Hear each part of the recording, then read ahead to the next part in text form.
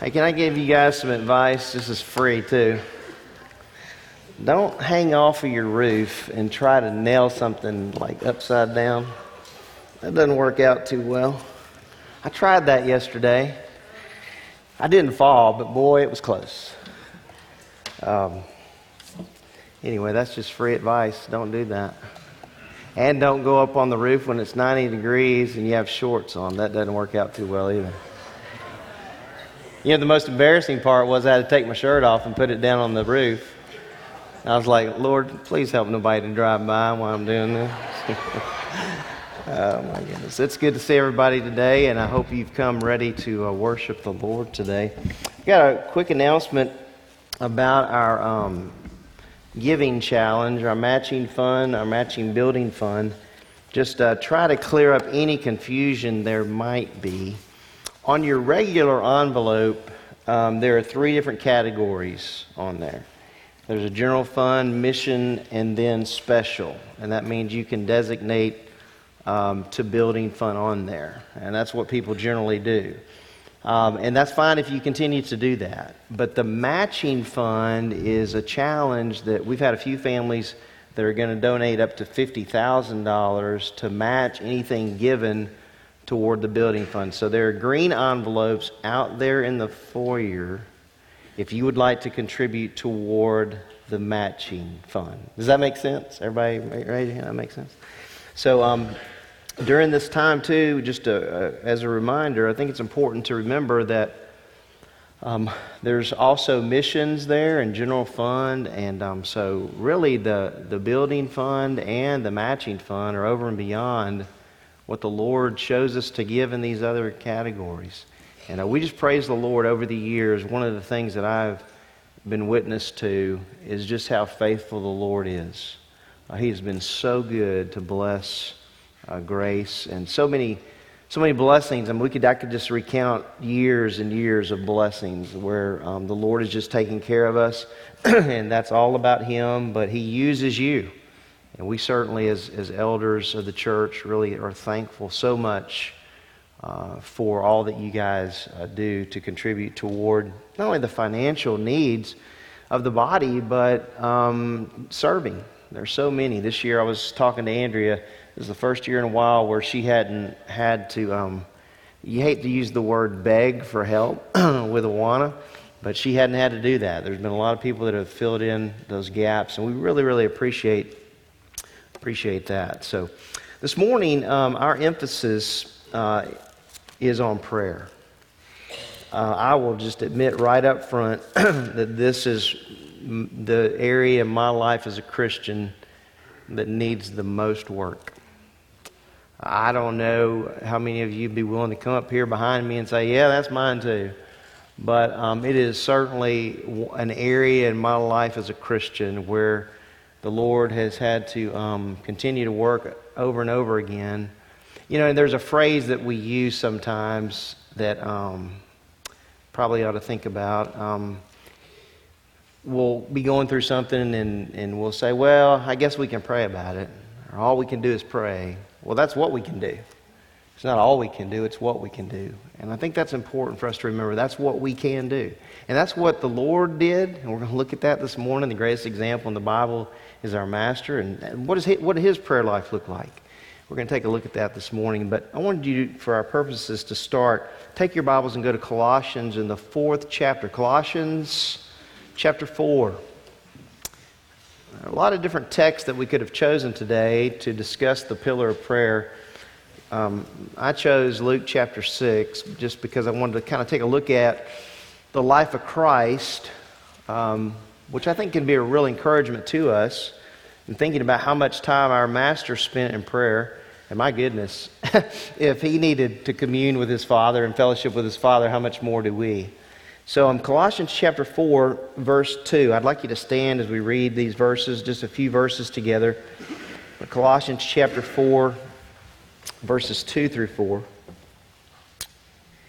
And Paul writes this, devote yourselves to prayer.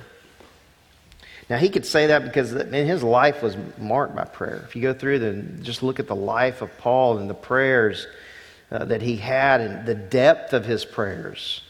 If you go through and trace his letters, you'll see the depth there that Paul had. He says, devote yourselves to prayer, keeping alert in it with an attitude of thanksgiving, praying at the same time for us as well, that God will open up to us a door for the word so that we may speak forth the mystery of Christ, for which I have also been imprisoned, that I may make it clear. Imagine that. The Apostle Paul is asking for clarity, that I may make it clear in the way I ought to speak. And one of the most impressive things to me about the life of the Apostle Paul is his awareness of the fact that he needed the Lord all the time. And as you look through, especially at the end of that letter, he acknowledges those men and women in his ministry that were working alongside of him that had that dedication, that commitment to prayer. And so this morning, hopefully this will be for us kind of a time to recommit ourselves to do that individually and then collectively as a body. So let's pray together this morning as we begin. Our Father, I just want to thank you so much for this morning, the time you've given us to be able to look through your life, Lord, and how your life was marked by prayer and dependence. That's amazing when we think about it. You were fully man, fully God, and as a man, you needed to commune with your Father. How special is that for us to think about? That you lived on earth, and Lord, that you needed that time with your Father. And how much more do we need that every single day? And I admit to you in front of my brothers and sisters that are in Christ here today, I need help in this area. And I need the Spirit of God, who is my helper, to help me with that. And Lord, I pray that we would really have a renewed sense this morning of the need in our lives to every day spend time with you alone in prayer. How much time we spend doing things we enjoy. Nothing wrong with that. But Lord, we need time with you. And that can be enjoyment. It's fellowship. We need that with you, Lord. And I pray you would impress it upon our hearts today as we consider what your word says about your life and how you committed yourself. I pray it would move us and convince us that we need that in our own lives. And I just thank you, Lord, for the opportunity we have today to worship you. Lord, I pray that if there is one here that does not know you as Savior, that today could be the day of salvation. So we commit our time to you, commit the service to you. I pray that our hearts and our minds are prepared for this morning. In the name of Christ, amen. Thank you. You may be seated. Y'all be seated. We're going to start off the service this morning by singing a song of praise.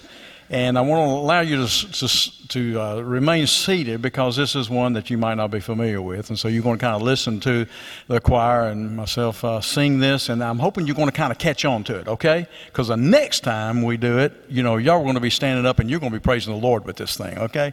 So I want you to learn it today. And as you get more and more involved in it, please sing along with us. It's one that I have really picked up on and really enjoyed listening to and singing. And the choir's been practicing. So anyway, just listen to the words and then just start singing as you pick up on it. Because like I said, the next time we're going to be standing up and we're going to be praising the Lord with it. It's called May the Peoples Praise You. There's in the chorus it says, May the peoples praise you, let the nations be glad. And this is the reason why we're here, folks. We're not here so we can receive a blessing, okay? Anybody who says they're here to receive a blessing, that's not our purpose. The purpose is that God would receive the blessing. Right? And that's what this next line says. All your blessing comes that we may praise. See, so we're here to bless the Lord, okay? And so we have to keep that in mind, okay? We just hope that when we leave here today, that the Lord has been truly blessed by our worship and by the sharing of our scripture and everything that we do in our service today. It's called May the Peoples Praise You. Listen to it and catch on to it. Y'all stand, please.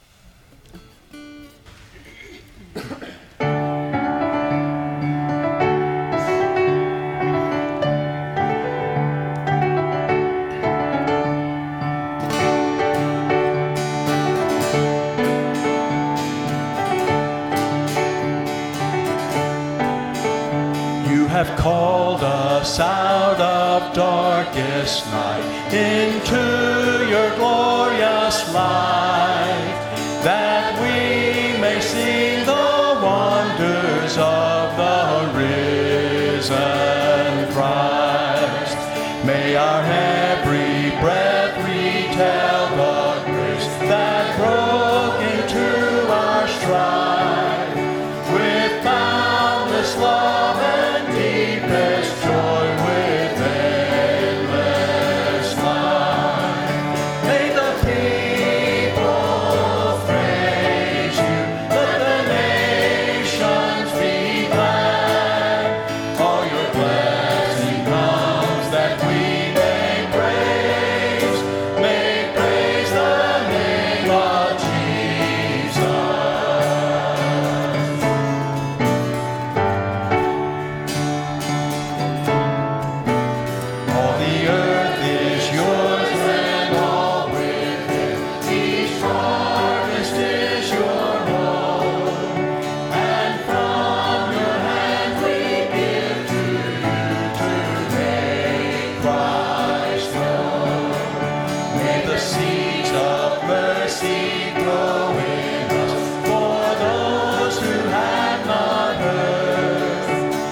Songs of praise fill lives of grace to spread your word. Sing. May the people praise you, let the nations be glad. All your blessing comes that we may praise the name of Jesus.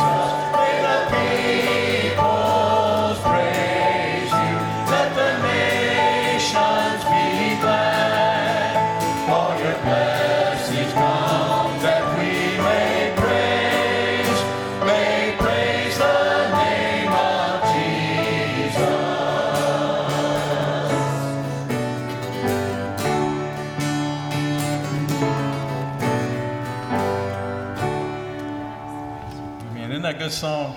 I like that song. Next time you're going to be singing it, you're going to be singing it good. But right now, let's all stand and let's shout it from the north, shout it to the south, shout it to the east, shout it to the west, what the Lord has done for us. So let's sing this together, maybe.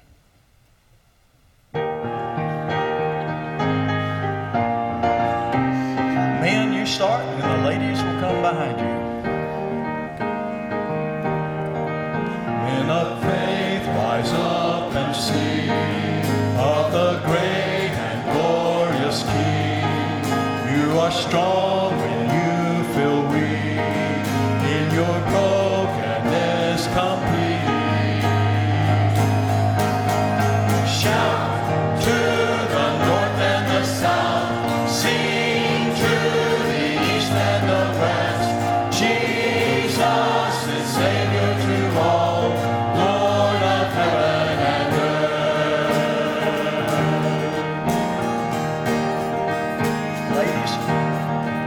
Rise up, women of the truth, stand and sing to broken hearts, who can know the healing power of our awesome King of love. Shout to the north and the south, sing to the east and the west. Jesus is Savior to all, Lord of heaven and earth. We've been through fire, we've been through rain, we've been refined by the power of His name. We've fallen deeper in love with you. You burn this truth on our lips.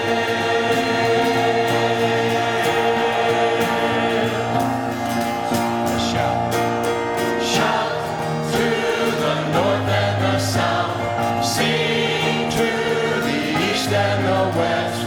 Jesus is Savior to all, Lord of heaven. We will shout to the north and the south, sing to the east and the west. Jesus is Savior to all, Lord of heaven and earth.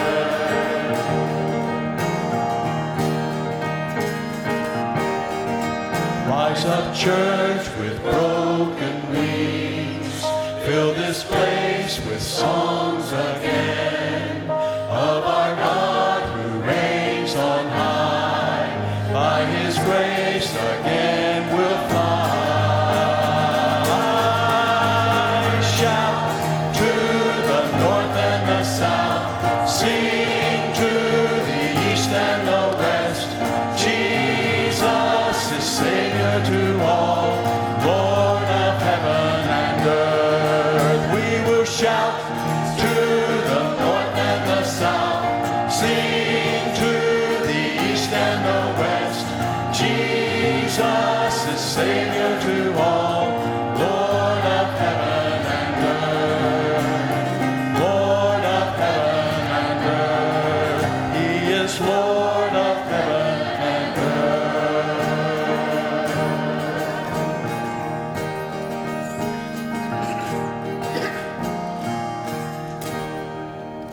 Amen. Oh, 4,000 tongues to sing our great Redeemer's praise. Let's sing that together. Oh, for 1,000 tongues to sing my great Redeemer's praise. The glories of my God and King, the triumphs of His praise. He breaks the power of personal sin. He sets the prisoner free. His blood can make the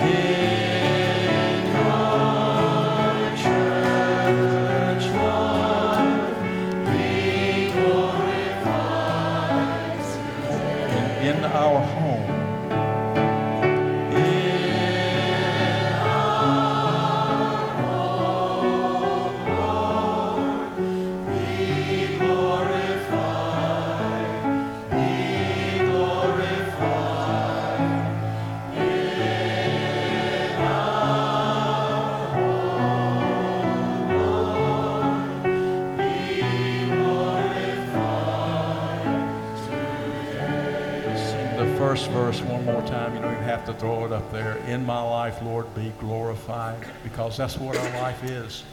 It's our home, our church, our song, what we proclaim.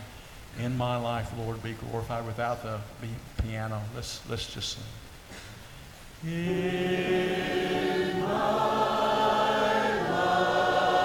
life, Lord, be glorified, be glorified. In my life, Lord, be glorified today. Thank you. You may be seated.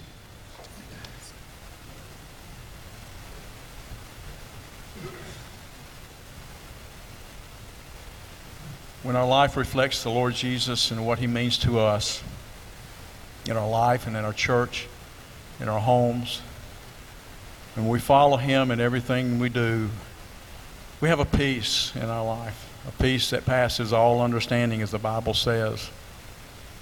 And we can, as believers in the Lord Jesus, can at any time of our life, even maybe when we're on our deathbed, or maybe even when we're gathered around one that knows the Lord and is about to go home to be with Him, we can have the peace of knowing who Christ really is, that He is the reason of our whole life. And that's this song that we're going to be singing, and afterwards the choir's going to go down and Linda's going to play. And I want you just to reflect on a little bit about your life. What kind of peace do you have today? Can you truly say in your life, it is well with my soul? Can you truly say that today? No matter what the circumstances are, can you say, it is well with my soul? I want you to listen to the words of the choir.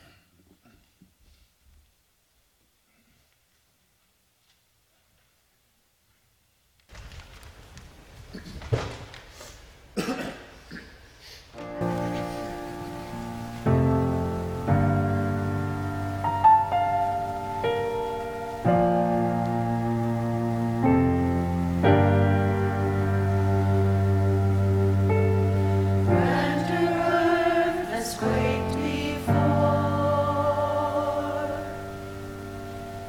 moved by the sound of His voice, seas that are shaken and stirred, can be calmed and broken for my regard. Through it all, my eyes are on You. Through it all, it is well. Through it all, my eyes are on You, and it is well with me.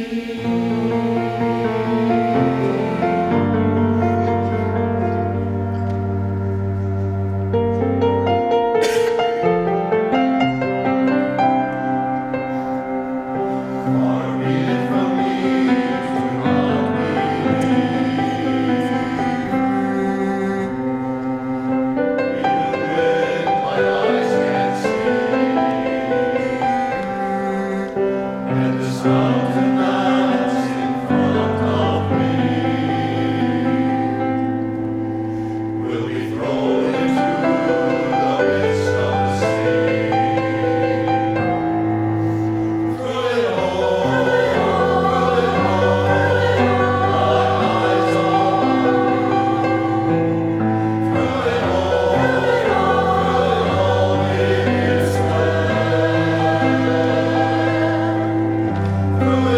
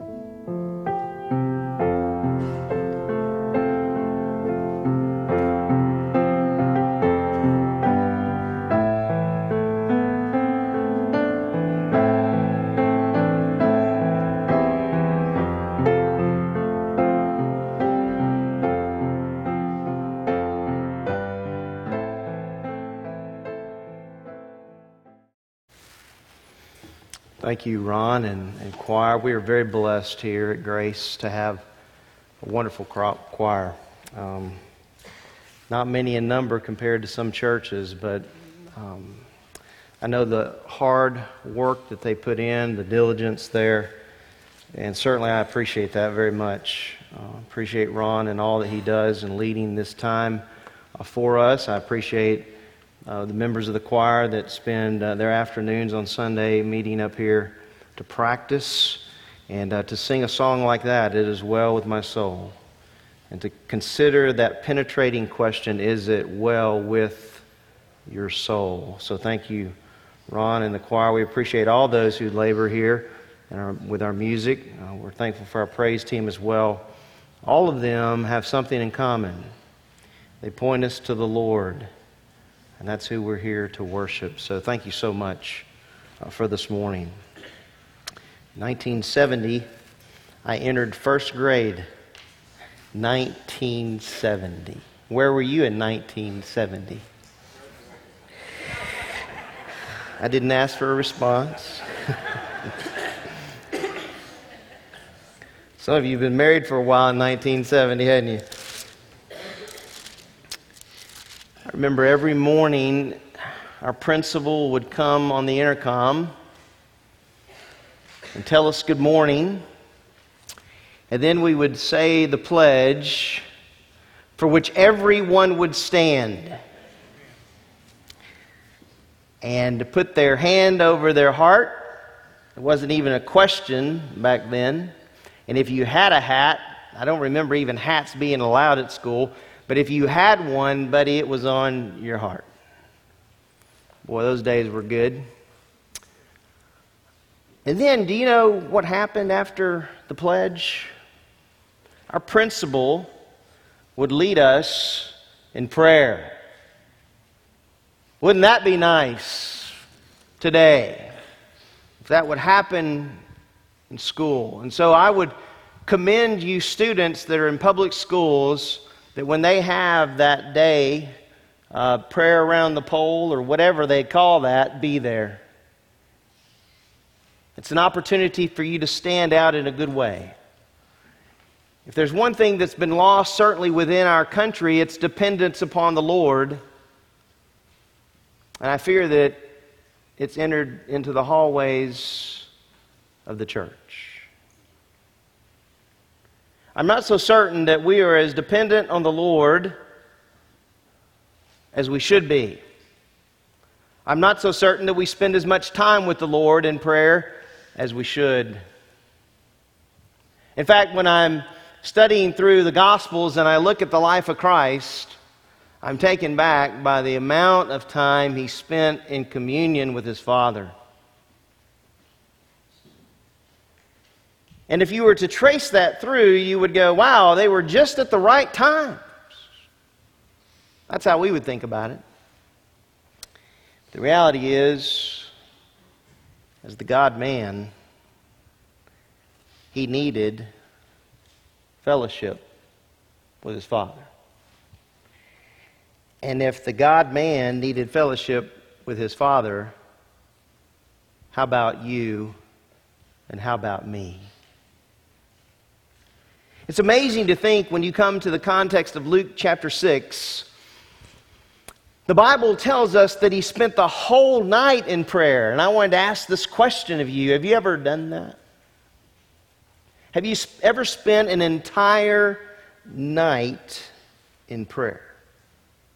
I asked a couple of people that this week, and one person said, yes, I have. I was like, wow, I can't say that. I can say that I've been woken up several times praying for my sons.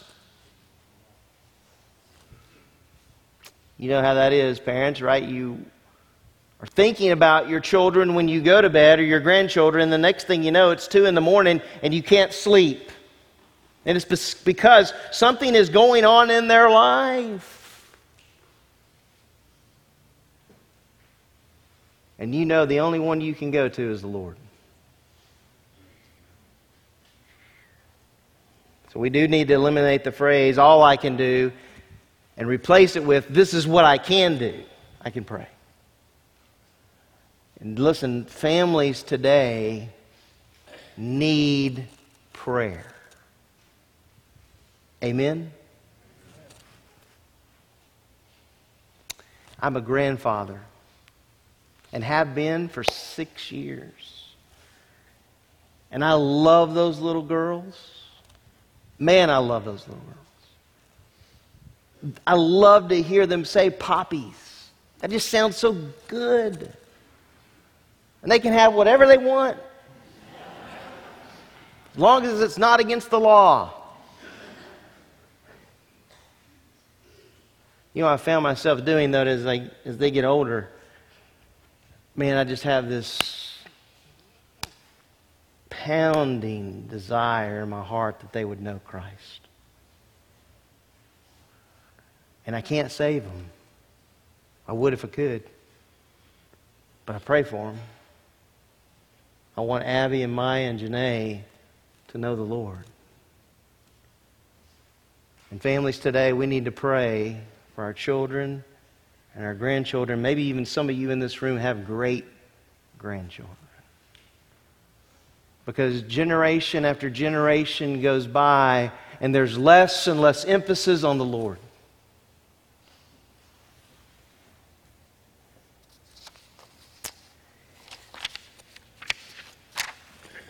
At Grace, one of the pillars that we want to emphasize to you is prayer.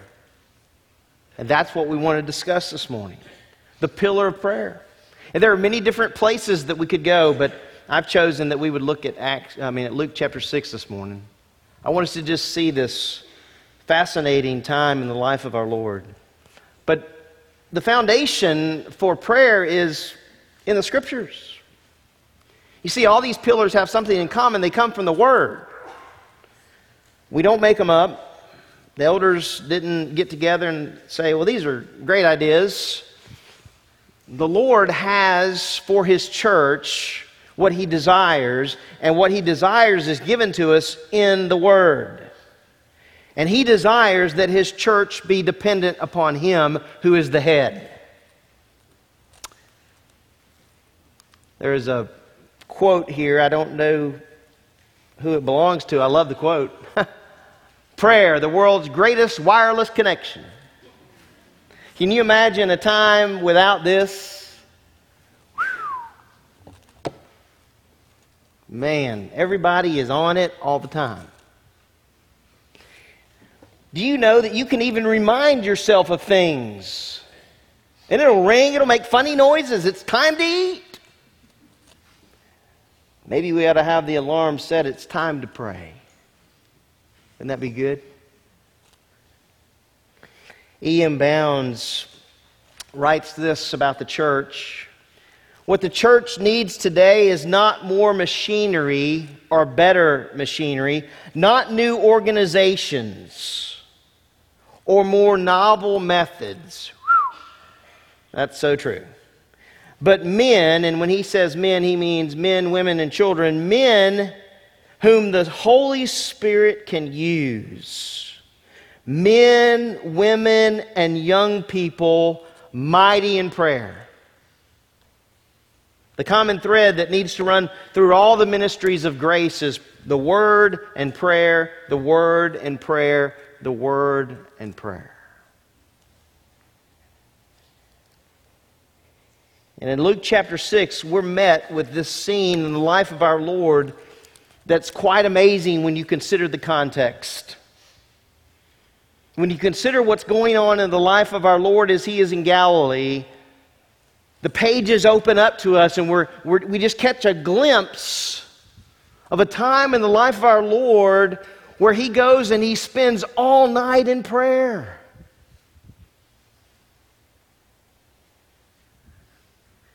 I know as I was thinking through this, there's been plenty of times in my life where I've needed to spend all night in prayer. How about you? Sure, there has been. Maybe you've done that, and that's wonderful.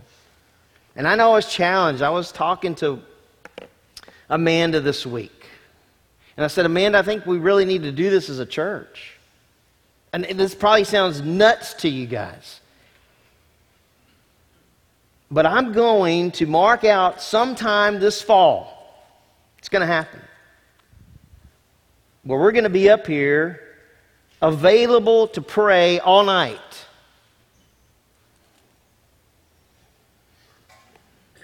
It's good for us. The church is longing for revival. Some people are like, man, we need revival, we need revival. And my friends, I believe revival begins on our knees.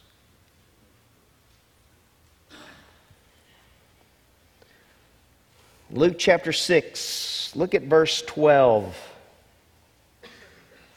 It was at this time that he went off to the mountain to pray, and he spent the whole night in prayer to God. So that's the scene. The Bible tells us it was at this time. At what time? What was going on? So when you look at it, the bookends, you go, okay, here in the middle we have this statement that the Lord Jesus spent all night in prayer. But what was going on this side, and what was going on this side? Well, if you look at the previous text, you find what's going on.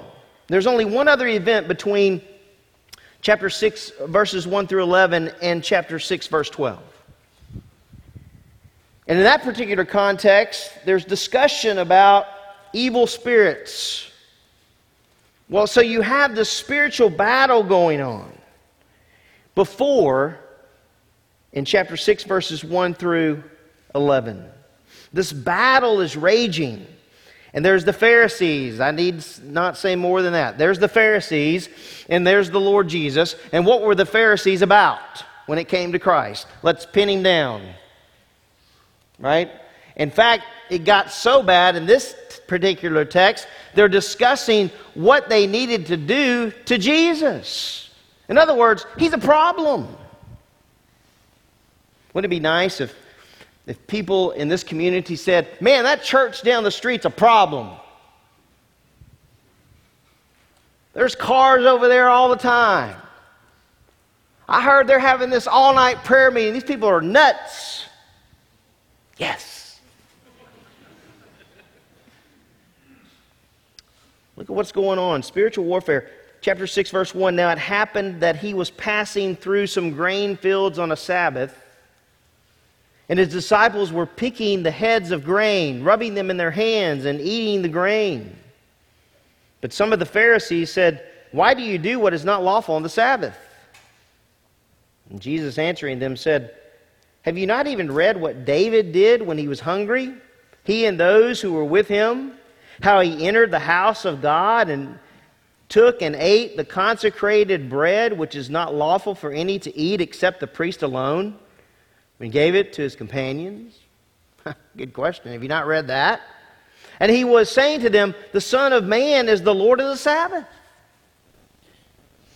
And on another Sabbath, he entered the synagogue and was teaching. And there was a man there whose right hand was withered. And the scribes and the Pharisees were watching him closely to see if he healed on the Sabbath, so that they might find reason to accuse him. These guys are in the weeds, and they're always looking at Jesus and what he's doing. Lying in wait. What is his next move? And by the way, we don't necessarily have Pharisees in the weeds watching what we're doing. But we do have people watching. And do you know the sad part about today?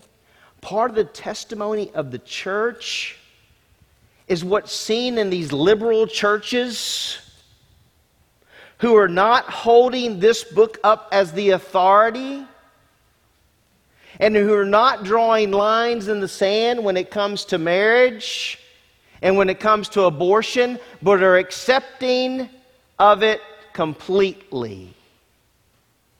And so when they run across a church like ours who says we stand on the authority of Scripture and every life is important and God has a design for the family, they want to go, those people are crazy. They haven't caught up. Do you not know? Oh, we know. But we also know what God said. Not what God says, what He said, past tense. He's already said it. He's already spoken about the family. He's already spoken about abortion. He's already spoken. So we might not have Pharisees lying in the weeds, but we got people.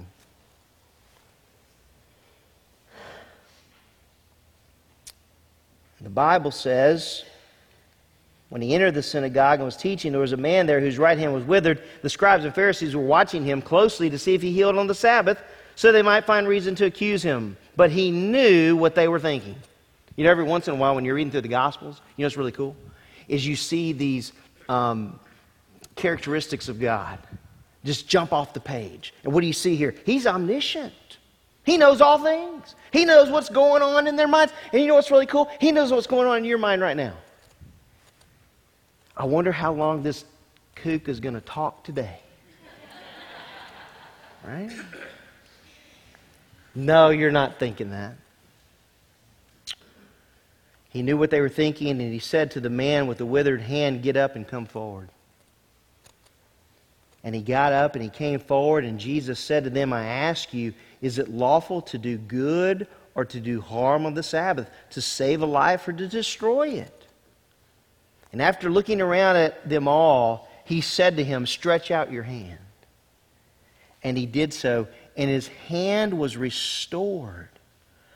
But look at this next verse.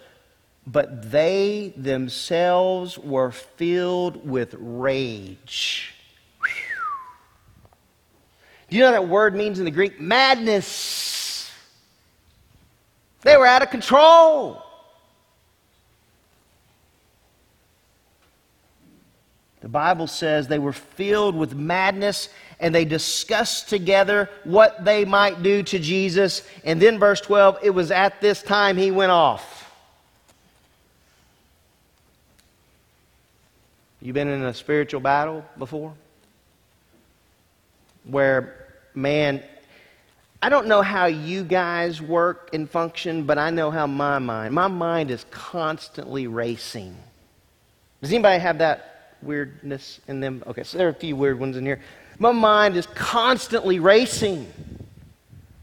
This week, I can say, has been one of the greatest battles spiritually that I've had in a long time. And I think it's because of this particular subject. Because the last thing the enemy wants me to do is to depend on the Lord. But what's amazing here is we find the Lord Jesus at this time going off to pray. So before we have spiritual warfare, what about after? What's going on after He spends all night in prayer? Well, I'm glad you asked. Look at verse 13. And when day came, He called His disciples to Him.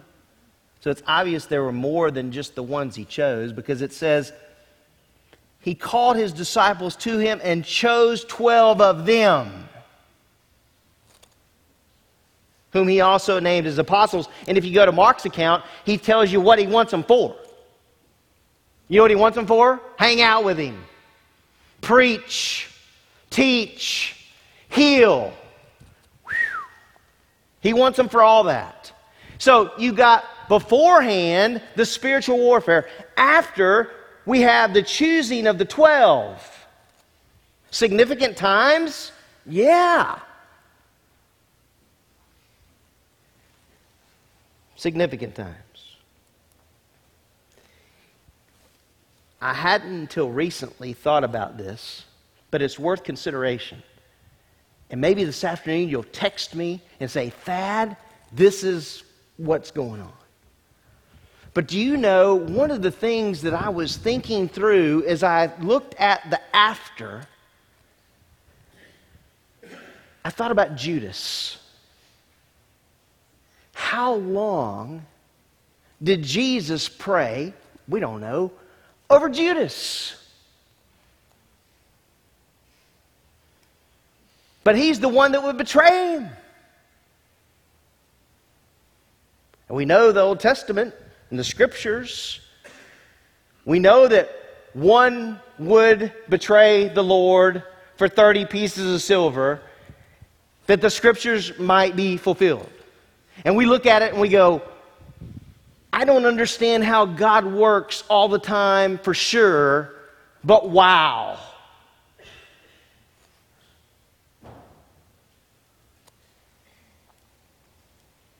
Big things are going on. It was at this time, Luke says. Big things. I was reading about Robert E. Lee this last week. How many of you are familiar with Robert E. Lee? Glad you are. And students, I know you are because they teach you history at school, right? So this afternoon I want you to write me just a one-page paper on Robert E. Lee. I don't even know if they teach that in the schools anymore. But Robert E. Lee, in one of the most moving speeches at a critical time, said this: intercessory prayer is the mightiest weapon and supreme call for all Christians. Man, I was reading this way. I was getting chills. I urge our people everywhere to pray. And think about how strong that is. And he's just talking about people. He's also specifically talking about Christians. But wow, we need everybody in the church to pray.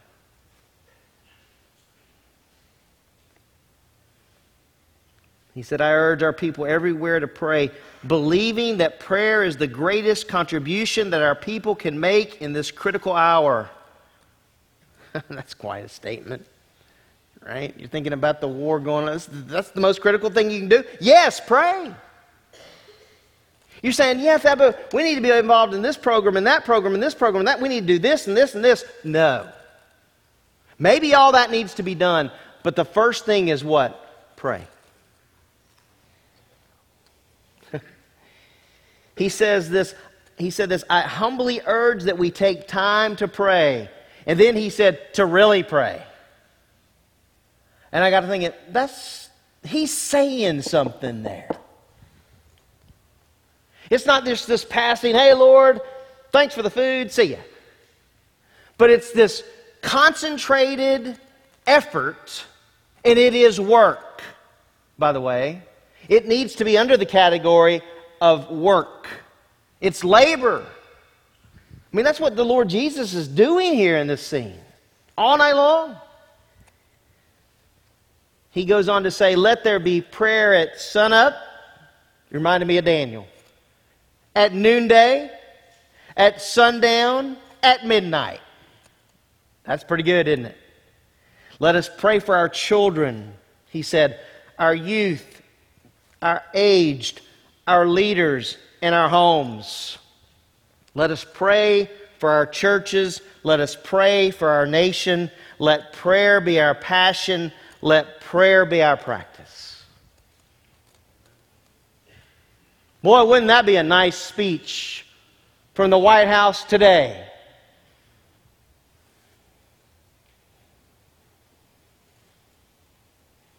We wonder why our country is in such a mess. And why our schools are in a mess. Not to wonder. We said, God, we don't need you. That's what the country has said. My friends, listen to me. I know it's not intentional, but I believe this to be true. It's happening in the church. And at Grace Community Church, we are going to stand on top of prayer. And I want you to be involved. So when I have the all-night thing, show up. Wear shorts, I don't care. Wear a t-shirt, I don't care. Wear clothes. I do care.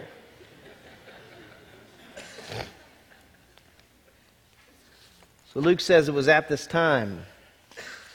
Well, lesson 1, knowing when to enter one's prayer closet is essential.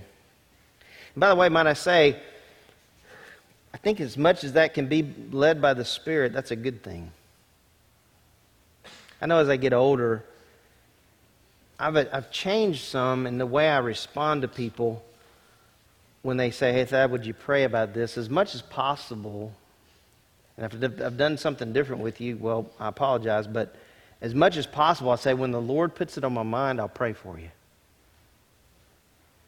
Because I used to just say, yeah, I'll pray for you, I'll pray for you, I'll pray for you, and then it's just mindless. And I'm like, well, no, sometimes I forget. And even when I tell you, when the Lord puts it on my mind, and you know what's really cool? When I started doing that, the Lord,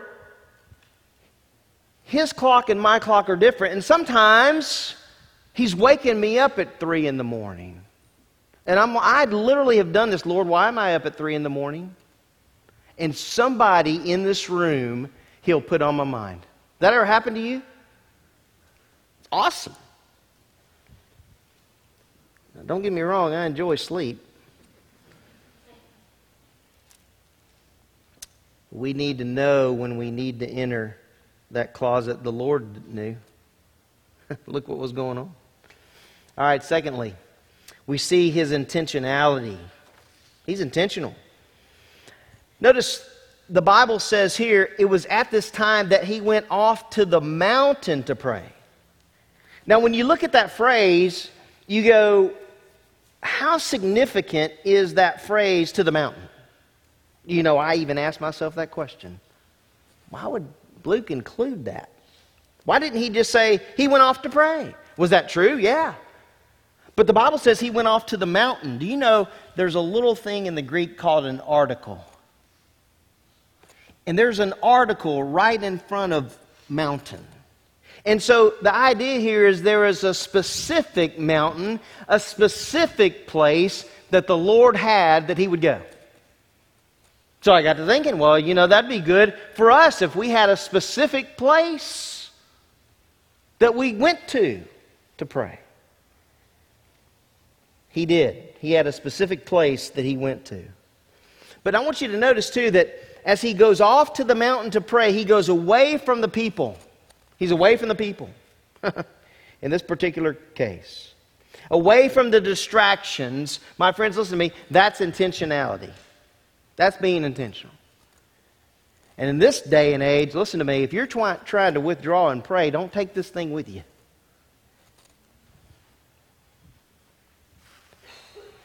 You know, it'd be a really cool, I just thought of this. Sometimes I get scared when I just think of something. Would it be neat if we just said, as a church, this Wednesday, no phones. We're going to pray. You say, Thad, I can't function without this thing. He went away from the people, and the Bible says he went to his Father to commune and to fellowship. That's intentionality. That was his habit. You say, yeah, Thad, but man, there's a lot of noise in my life. There's just so many things going on in my life. And there is absolutely no way I have time to be able to do that. I mean, I like what you're saying because I know prayer is important, but you don't know what my life's like. Well, you know, there's an article that I found this lady wrote. It's called Withdrawing to Pray. And when I started reading it, I'm like, hey, the congregation, they'll be able to identify with this because the pastor only works one day a week. I mean, these guys are working all the time. But she wrote this, and obviously she's a mother. I live in a world filled with noise. That is one thing. I love having my grandkids there, but boy, it's nice shipping them back home. She says, from the time I get up until the time I lay my head on the pillow each night, there is almost always something competing for my attention. Right? This article is like, whew. I think all of us wrote it. There are schedules to keep, people to feed. I like to eat. Phone calls to answer. Work deadlines to meet. Laundry to fold. I read that. I was like, man, my mom, she taught me to fold towels when I was a little boy. My wife might be surprised by that. Laundry to fold, homework to monitor, projects to complete, service commitments to fulfill, extracurricular activities to attend. This sounds like a mom, right? And the list goes on and on. No kidding, she writes, in the time it took me to type that sentence, I just received 4 new text messages. And if I do happen to have a few extra minutes to myself, I either wonder what I'm forgetting, I habitually fill the empty spaces with even more noise, or I'm fast asleep in 3 minutes flat. And then she writes, please someone tell me you can relate. Yes. She writes, I know what you're thinking. Of course, noise is not necessarily a bad thing. In fact, much of the fullness in our lives comes from the incredible blessings of people, opportunities, and callings that are straight from God Himself, but without proper balance, she writes. Life's demands and this noise habit that we often fall into can rob us of spending intentional time with God that is so vital to real living. Man, I like that. You say, Thad, how'd you get a hold of that article? The Lord, I don't know, I'm researching. And there it is. And she even had the word intentional in there. Because we have to be intentional in order to be able to spend time with the Lord, just like the Lord Jesus Himself was. In fact, this habit is encouraged in 1 Thessalonians chapter 5, verse 17. Paul says, pray without ceasing. And what he's saying there is make it a habit. It's to be a habit in your life. I was telling some of the guys this morning, they were all agreeing, they were saying at first, some of the best times I have in praying is when I'm driving.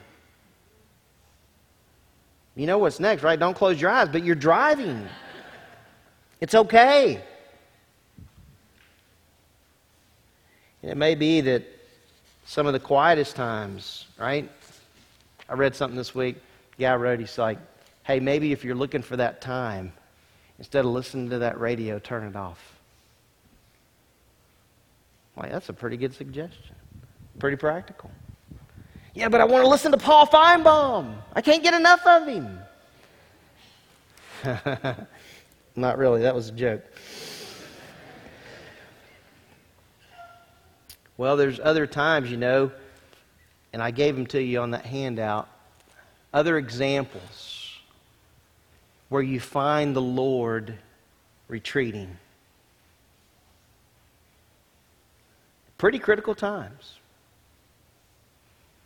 Right before Peter's profession or confession that Jesus Christ is the Lord. Right before the transfiguration. Before the teaching the disciples to pray. Before the crucifixion.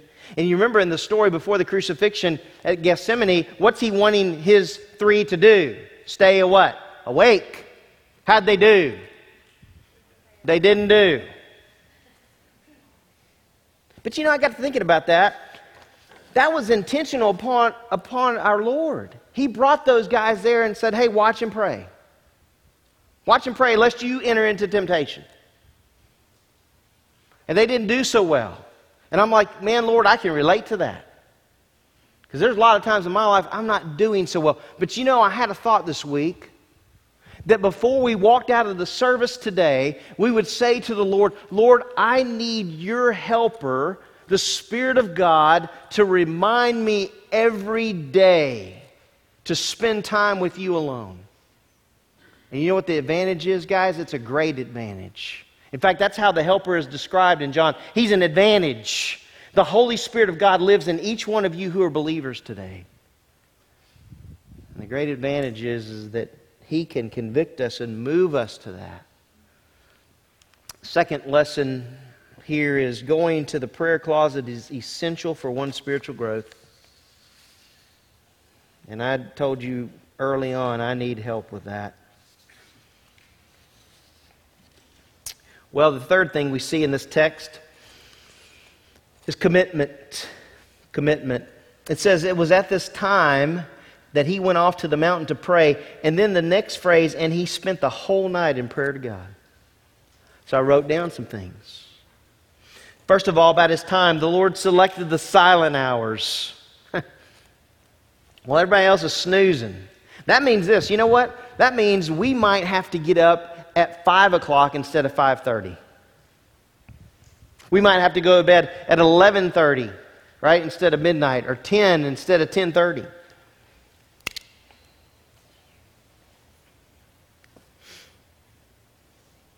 So he picked the silent hours.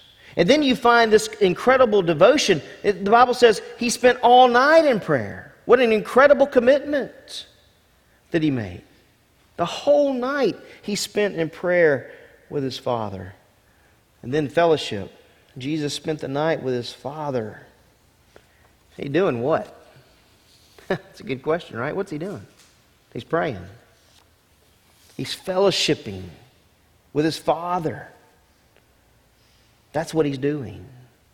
And if there's one thing that we need an improvement in the church, is fellowship with our Father, with our Heavenly Father, through the Lord Jesus Christ. I wanted to give you guys just something, lesson 3. Grace, and when I say grace, I mean the church. Grace must be committed to the pillar of prayer. And I listed it in kind of an order. First of all, we have to be individually committed to pray. And then as a family, be committed to pray. In other words, our families are committed to pray. Myself and Teresa. We don't have anybody at home right now. But whoever that involves, as families, and then the staff commits to pray. Here at Grace, we meet once a month. And when we meet, one of the first things we do after we listen to a joke by George, or a story by George, is we pray. We pray for you. We pray for the ministries of the church. And then the leadership must be committed to prayer. Listen, if we're going to put it on the screen and we say, hey, it's important, that starts with the leadership. And I can tell you this, the first and third Thursdays of the month, when the elders and deacons meet on the first and third Thursdays, you know what part of our time is spent doing? First part of our time is spent doing after we're in the Word is praying. And we're praying for you. And when the elders meet the third Thursday night of the month, we're doing the same thing. We're praying. In fact, that is some of the most, if I asked the elders to stand up and say, what's some of the most enjoyable times you've had as an elder, as a deacon, they would stand up and say, it's the prayer time. It's praying with my brothers in Christ. And then we need to pray as well in our ministries. That needs to be one of the central themes, is prayer. Praying, depending on the Lord. There's one last story I wanted to share with you this morning. It's concerning a man named John Knox, who was the founder of the Presbyterian Church in Scotland. And this is what is written about him at the end of his life. He says, while very ill, John Knox, the founder of the Presbyterian Church in Scotland, called to his wife and said, read me that scripture where I first cast my anchor. And after he listened to the beautiful prayer of Jesus recorded in John 17, he seemed to forget his weakness. He began to pray, interceding earnestly for his fellow men. He prayed for the ungodly who had thus far rejected the gospel. He pleaded in behalf of people who had been recently converted. And he requested protection for the Lord's servants, many of whom were facing persecution.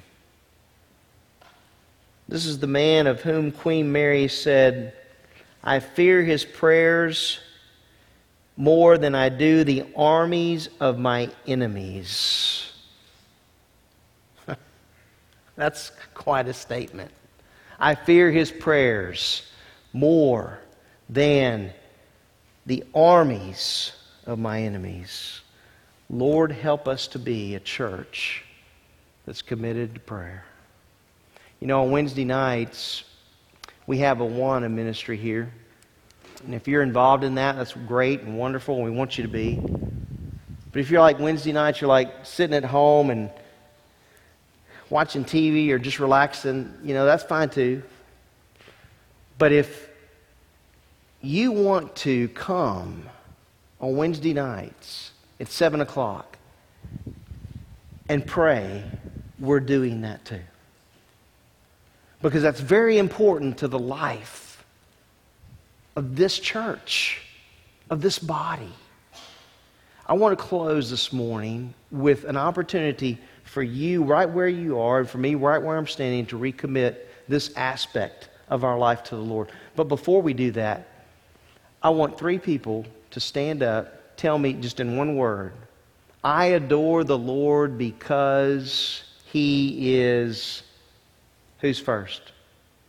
Who's telling? Gracious. Lord is gracious. He's gracious. Full of grace. Who else? Because He's merciful. He beats you. Mercy. Yeah, He's a God of mercy. Someone else. We praise Him because of what? Compassionate. He's faithful. We could go on all day. The Lord is. You know, there's the acts of prayer, the adoration and confession part, that's between you and the Lord. And that needs to happen.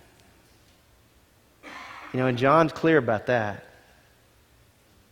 If we confess, and that word means to agree, if we agree with the Lord, right? If we confess our sins, He is what?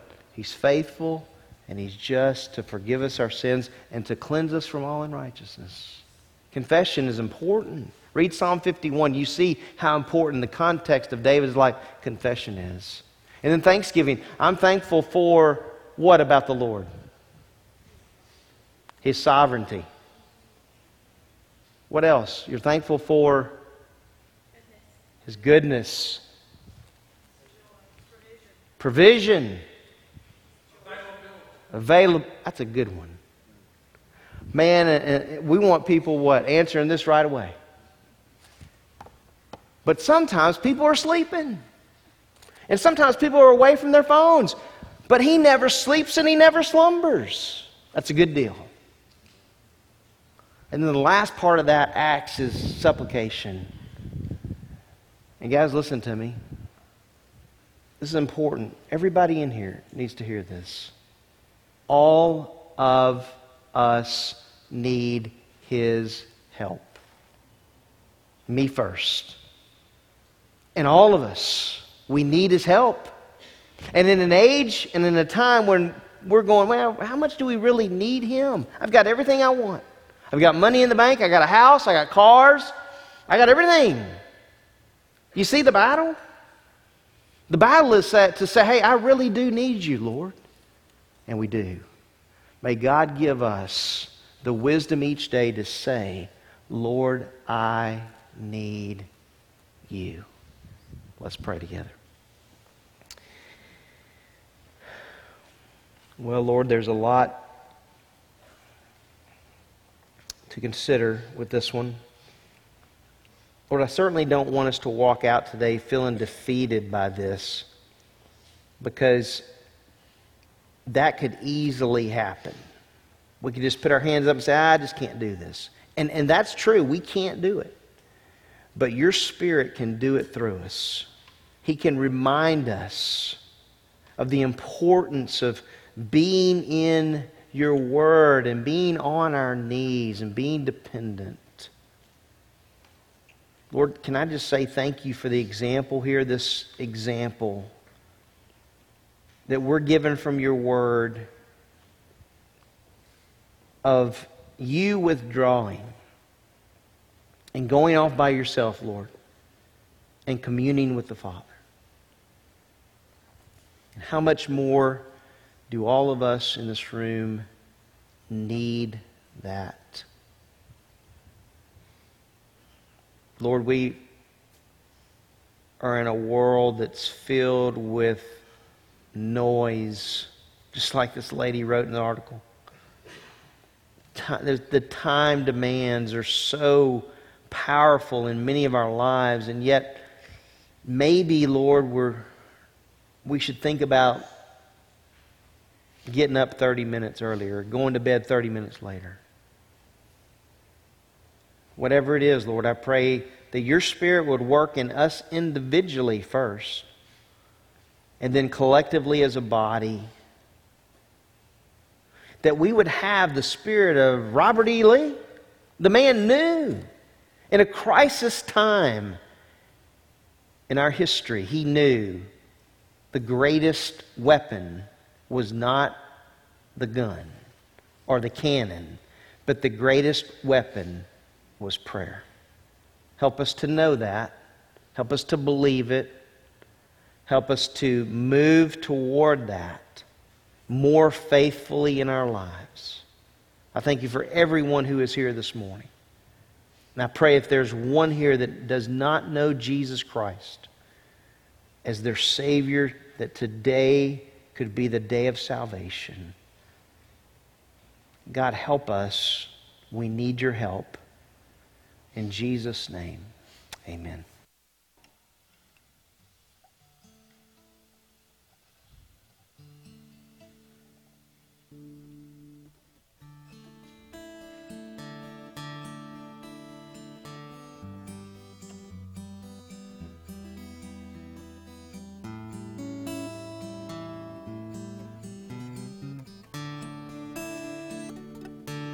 Sing with me. What a friend we have in Jesus. All our sins and griefs to bear. What a privilege to carry everything to God in prayer. Oh, what peace we often forfeit. Oh, what needless pain we bear. We all because we do not carry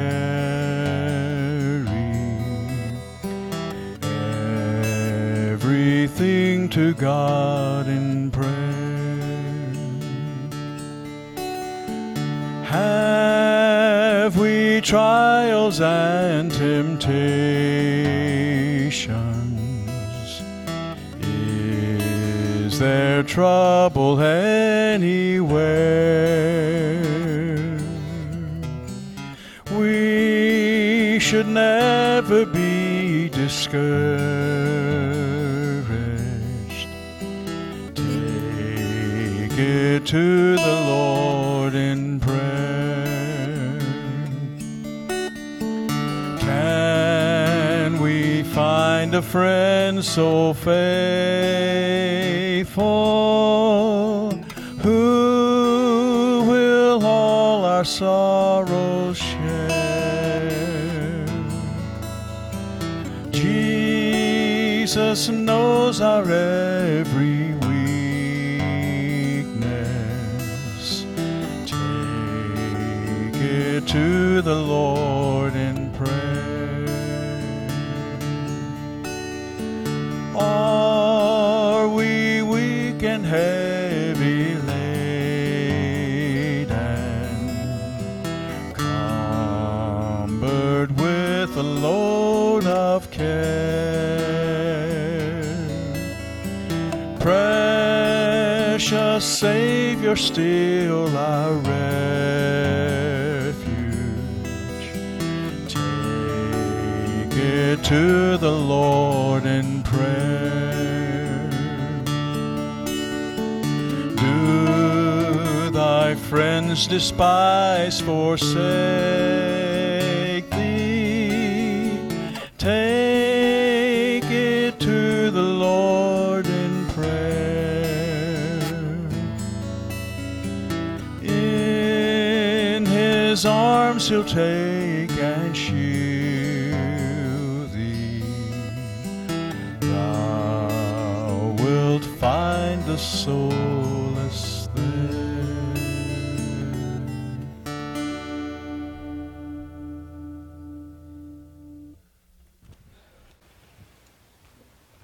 Told Jordan I had one thing to say, and then he can come up.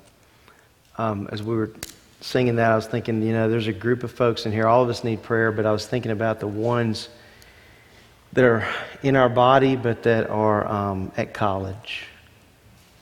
We really need to lift those kids up to the Lord in prayer. I'm going to ask Jordan to do that as he closes. All right, Jordan.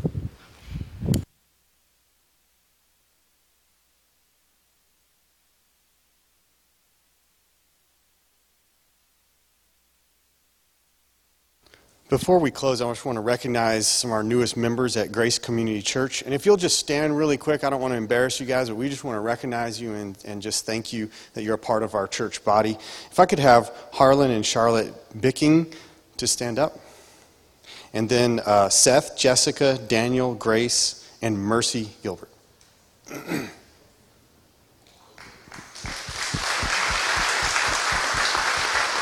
Thank you.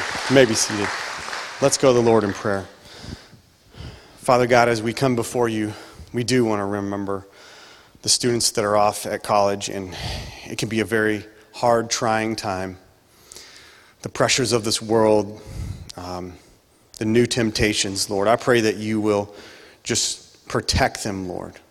Give them an extra special protection, God, in their hearts and their souls and their mind. We thank you for them.